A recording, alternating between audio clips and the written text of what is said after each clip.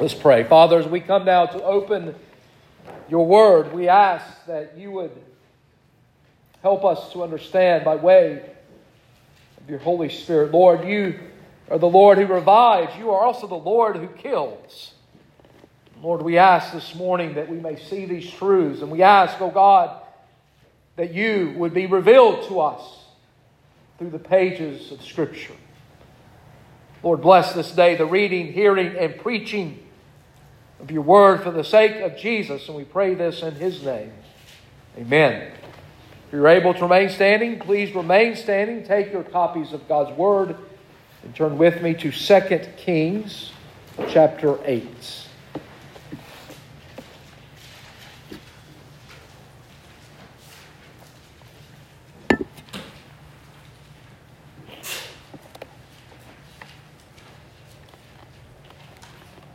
2 Kings 8, we'll begin at verse 1 and read this morning to verse 15. Hear now the word of God. It is infallible, it is inerrant, it is God speaking to us.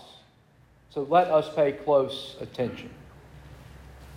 Now Elisha said to the woman whose son he had restored to life, "Arise and depart with your household, and sojourn wherever you can, for the Lord has called for a famine, and it will come upon the land for 7 years." So the woman arose and did according to the word of the man of God. She went with her household and sojourned in the land of the Philistines 7 years. Now at the end of the 7 years, when the woman returned from the land of the Philistines, she went to appeal to the king for her house and her land. Now the king was talking with Gehazi, the servant of the man of God, saying, "Tell me all the great things that Elisha has done." And while he was telling the king how Elisha had restored the dead to life, behold, the woman whose son he had restored to life appealed to the king for her house and her land. And Gehazi said, "My lord, O king, here is the woman, and here is her son, whom Elisha restored to life." And when the king asked the woman, she told him. So the king appointed an official for her, saying, "Restore all that was hers, together with all the produce of the fields, from the day that she left the land until now." Now Elisha came to Damascus. Ben-Hadad, the king of Syria, was sick. And when it was told him, "The man of God has come here," the king said to Hazael, "Take a present with you, go to meet the man of God, and inquire of the Lord through him, saying, Shall I recover from this sickness?" So Hazael went to meet him and took a present with him, all kinds of goods of Damascus, 40 camels' loads. When he came and stood before him, he said, "Your son, Ben-Hadad, king of Syria, has sent me to you, saying, Shall I recover from this sickness?" And Elisha said to him, "Go, say to him, you shall certainly recover. But the Lord has shown me that he shall certainly die." And he fixed his gaze and stared at him until he was embarrassed. And the man of God wept. And Hazael said, "Why does my Lord weep?" He answered, "Because I know the evil that you will do to the people of Israel. You will set on fire their fortresses, and you will kill their young men with the sword, and dash in pieces their little ones, and rip open their pregnant women." And Hazael said, "What is your servant, who is but a dog, that he should do this great thing?" Elisha answered, "The Lord has shown me that you are to be king over Syria." Then he departed from Elisha and came to his master, who said to him, "What did Elisha say to you?" And he answered, "He told me that you would certainly recover."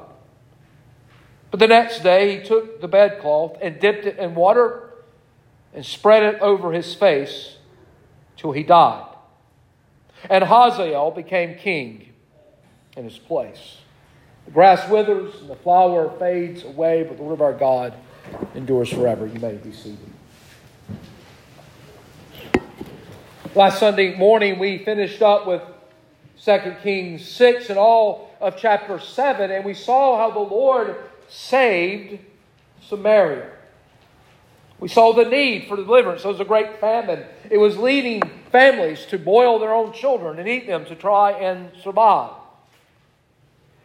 We saw the promise of deliverance given by the man of God, Elisha, to the king of Israel as the king of Israel came to kill Elisha.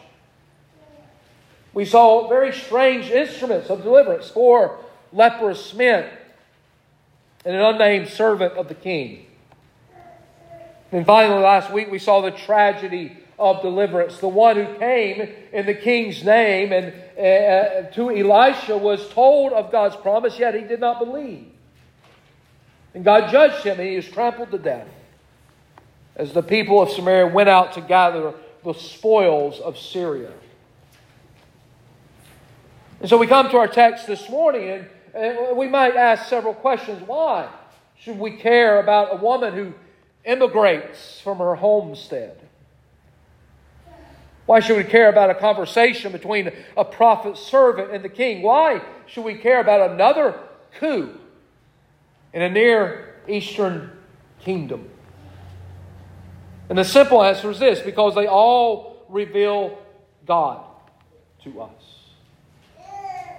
This is the business of Scripture. Scripture reveals to us who God is. When we come to the Word of God, we must always have our focus on the God of the Scriptures. And so our passage this morning reveals to us something about the God whom we worship. And it is this: it is God who revives. It is God who kills.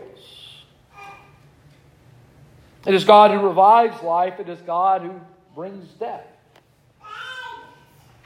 Now we hear that, and we may like the first part, but we don't really like the second part. But we understand that God is sovereign over everything. He's sovereign over life.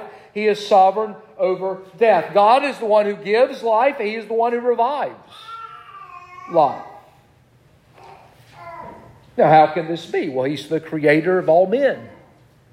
He's the creator of everything that we see. And because of that, He is sovereign over all men. He is sovereign over everything that we see.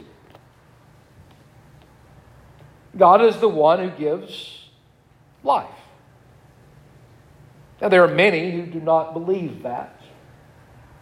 There are many in our nation who do not believe that life is precious. We see that in the fact that for many years now, even though we've had a small victory in our government with abortion, but how many millions of babies have been sacrificed and murdered in the wombs of their mothers.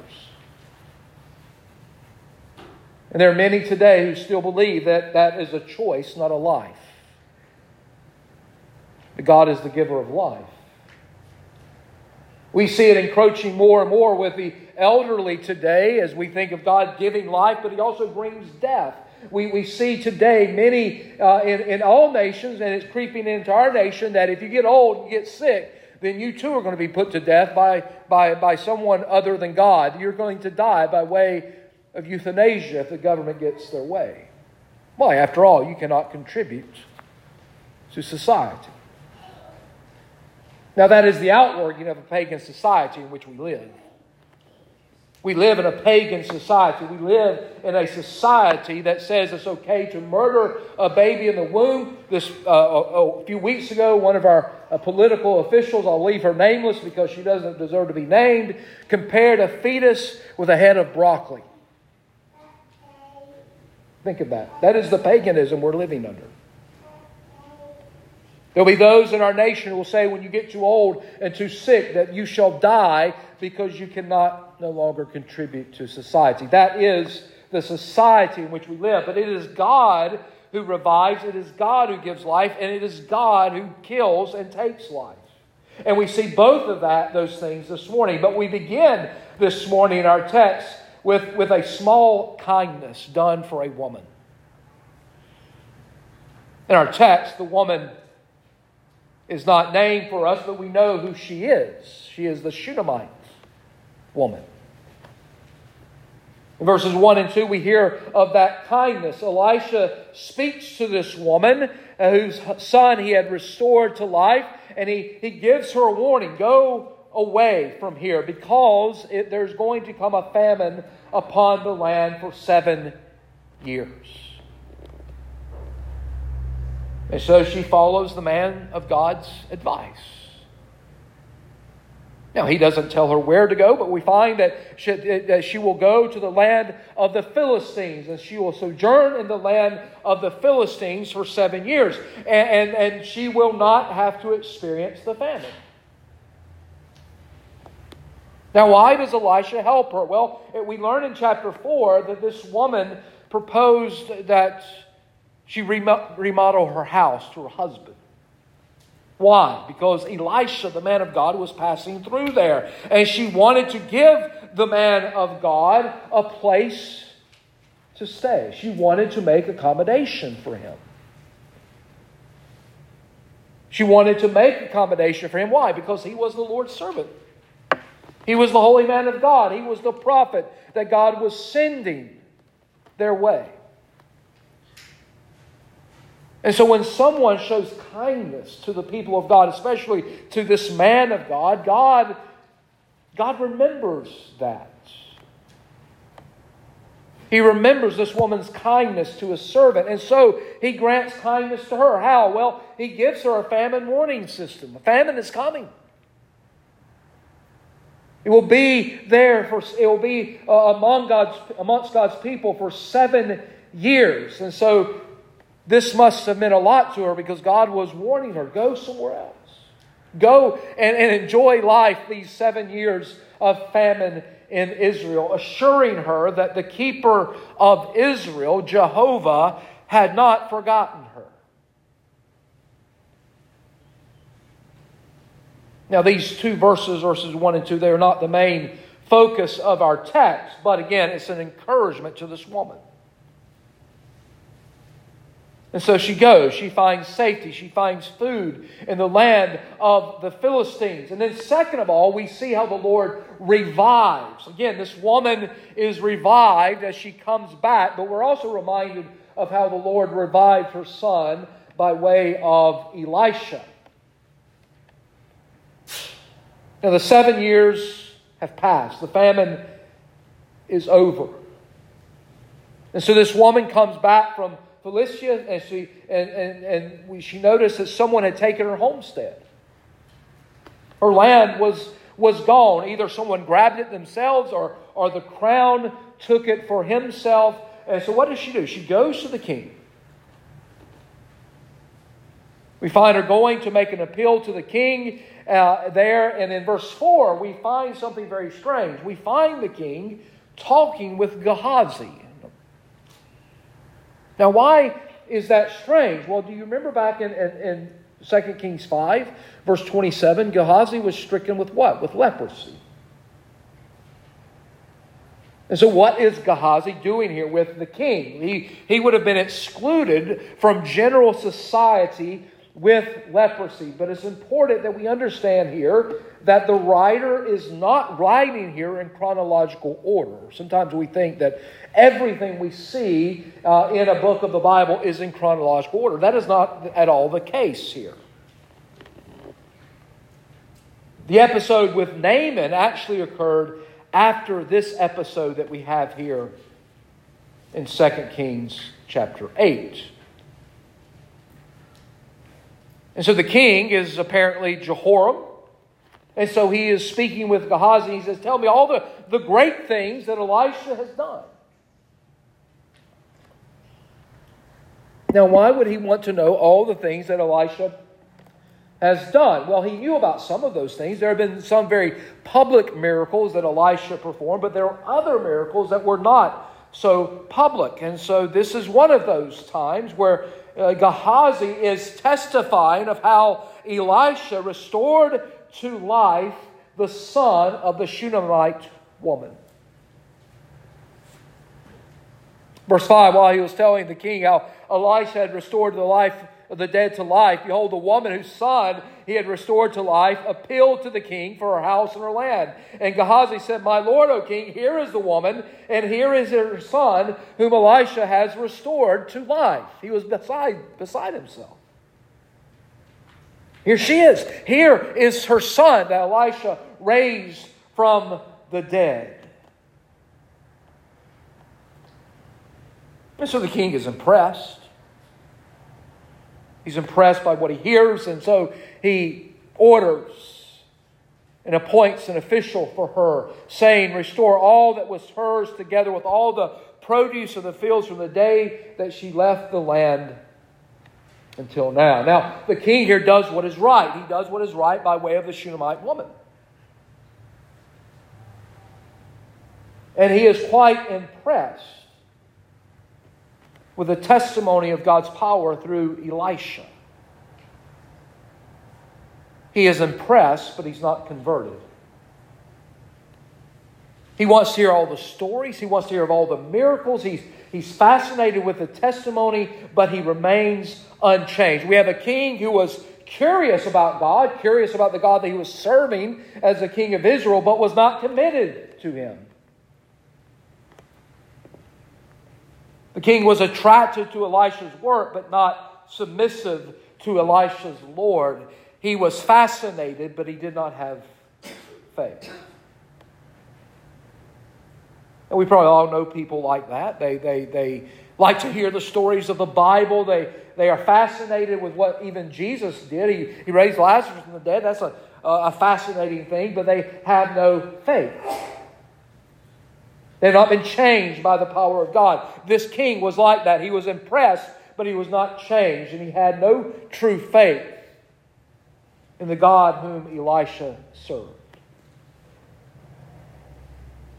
But then there's a third thing we see this morning, and that is how the Lord kills in the rest of our passage, verses 7 to 15. Now we find Elisha going to Damascus. There's all kind of questions here. Why was he going to Damascus? What are we to make of the fact that Ben-Hadad and Hazael sent a very gracious gift to Elisha? 40 camels loaded with gifts. But the big question comes to us from the interview. After Hazael had passed on Ben-Hadad's inquiry about whether he would recover from his illness. Look at verse 10. Elisha said to him, "Go, say to him, you shall certainly recover, but the Lord has shown me that he will certainly die." Now, the first part of Elisha's message there in verse 10 is usually read positively. Go tell him, you will certainly recover, but God has shown to me that he will surely die. Now, we read the text. We know what's going to happen in verse 15. The king is not going to recover. Ben-Hadad is not going to recover from that illness because why? Hazael is going to murder him. Now, there's another possibility that follows the traditional text in verse 10, and it translates something like this. Go say, you will certainly not recover, and God has shown me that he will surely die. Now, in this reading, as we come to verse 14, if we take that reading, then Hazael lies to his king, which doesn't surprise us. Hazael is being told by Elisha, you're going to be king. And so it would not surprise us if that too would happen. But the upshot of all this is simply this. He'll die and you'll be king, Hazael. Now, this moment where Elisha is speaking with Hazael, it notes a turning point in the ministry of Elisha. Back in 1 Kings chapter 19, God says something to Elijah. God said to Elijah that he was to anoint 3 instruments of judgment to scourge unfaithful Israel: Hazael, Jehu, and Elisha, the prophets. Now, Elijah anointed Elisha. Elijah was translated up into heaven, but we hear nothing of Elijah anointing Hazael or Jehu. And so the writer now tells us it is Elisha that does so. He is the one who followed Elijah. He's the man of God as Elijah was the man of God. And now he is setting apart Hazael as king of Syria and as an instrument of God's judgment.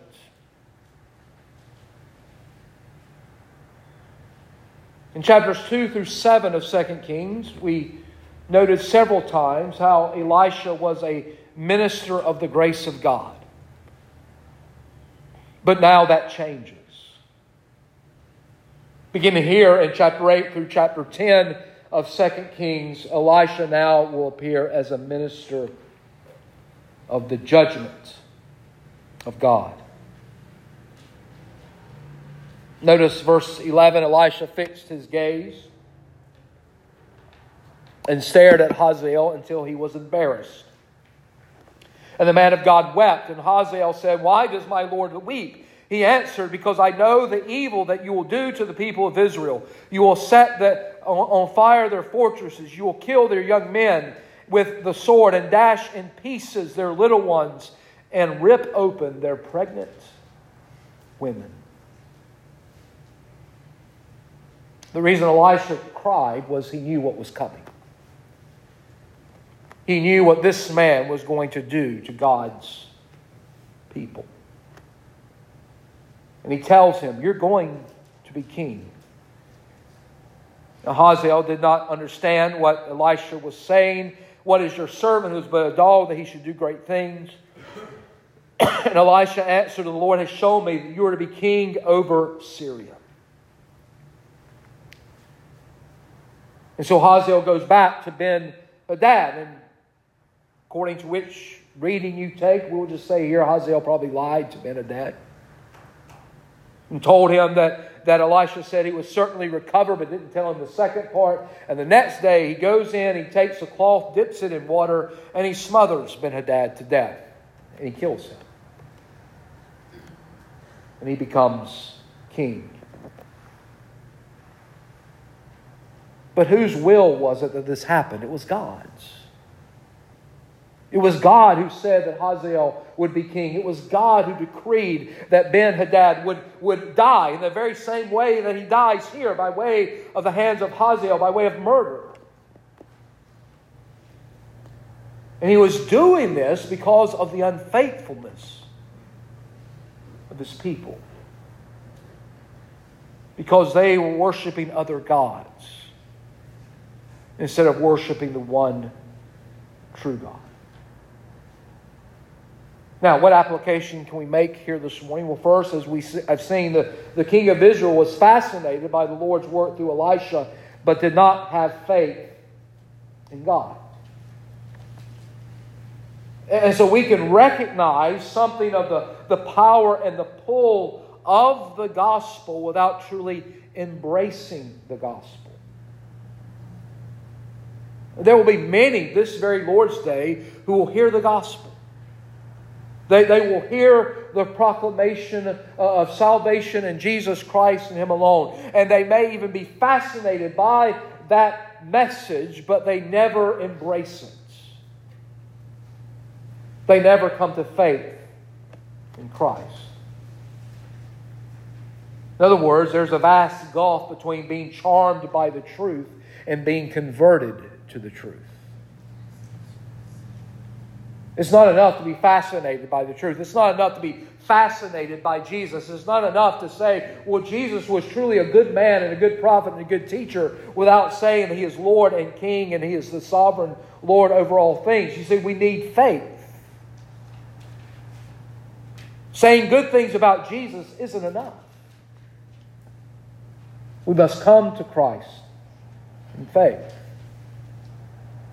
Does that describe you this morning? Are you fascinated by the gospel, but you do not embrace the gospel?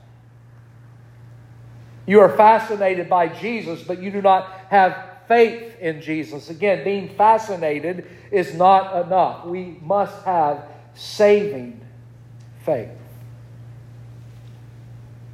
And what is the only object of that saving faith? It is Christ. There is no other object of saving faith. It is Jesus. And so that's the first thing. Do not be fascinated by Jesus and never come to Him in faith. You'll be lost forever. Second, in Elisha's attitude, the fact that as he gazed upon Hazael and he knew what this man would do, that he wept. In that attitude and in that weeping, we see the attitude of our God and the attitude of Jesus. You remember Jesus saw Jerusalem and he was saddened. He was saddened by what he saw. He was their Lord, their Messiah coming. And he would have gathered them as God gathers His people. We know that God is just and righteous. And so will and must judge people who do not repent of their sins and put their faith in Jesus. At the same time, our God is slow to anger and full of mercy. And so in that, there is an element of divine sadness in His judgment. Elisha knew that there must be a Hazael as God's instrument to judge His faithful people. Elisha knew that judgment is both necessary and sad. And so Elisha's tears, they were sent from God. They were sent by God to him. For that is how God views it. You think God will rejoice when He sentences one of the reprobate to hell? No, not at all. Do you think God rejoiced when He destroyed Sodom and Gomorrah with fire and brimstone? No, God mingles tears with the fire and brimstone. Now, what does that mean for us? Well, that should drive us to tell all that we know about the gospel and of the gospel of Jesus Christ. If we truly believe that there is going to be judgment, and there will be, there is a God who's created all things. There's a God who controls all things. Again, we know that there's going to be a judgment because there is a God who has created us. You take God out of creation, you have nothing to worry about, do you? If we're created by chance, there's no God to answer to, but we're not. The Bible is clear. God has created all things. And because of that, we will answer to Him because we are His creatures. We are those whom He has created to give honor and glory to God, our Creator. But the problem is this: we do not do that, do we? Because of our sin. We give honor to the creature. Paul lays it out very clearly for us in Romans 1. The natural man, we forsake the worship of the Creator to worship animals and trees, the climate. That is worshiping. This idea of climate change is a religion. Understand that. That's worship of a false god. And that's what the natural man does. He goes and he worships anything and everything else but God. Why? Because if there is no God to answer to, there is no judgment. But there is a God and there is a judgment.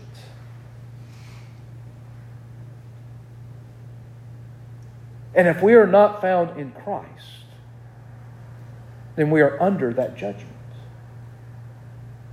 You see, without Christ, there is nothing but fire and brimstone that awaits us. And judgment is necessary. Why? Because of our sin.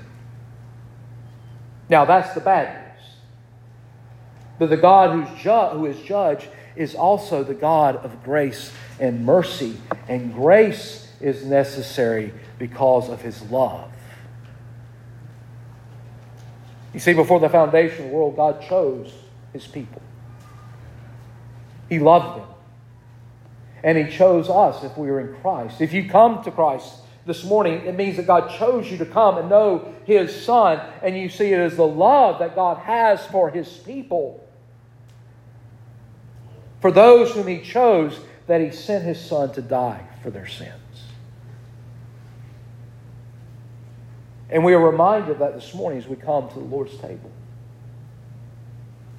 You know, I'll remind us often, I'll remind us again this morning, this is the only legitimate picture we have of Jesus. There is no other legitimate picture. The bread and the wine, the bread, the body given for us, the wine, the blood of Christ spilt for us, spilt for sinners who would come to Him in faith. Why? Because without Him, we are under judgment.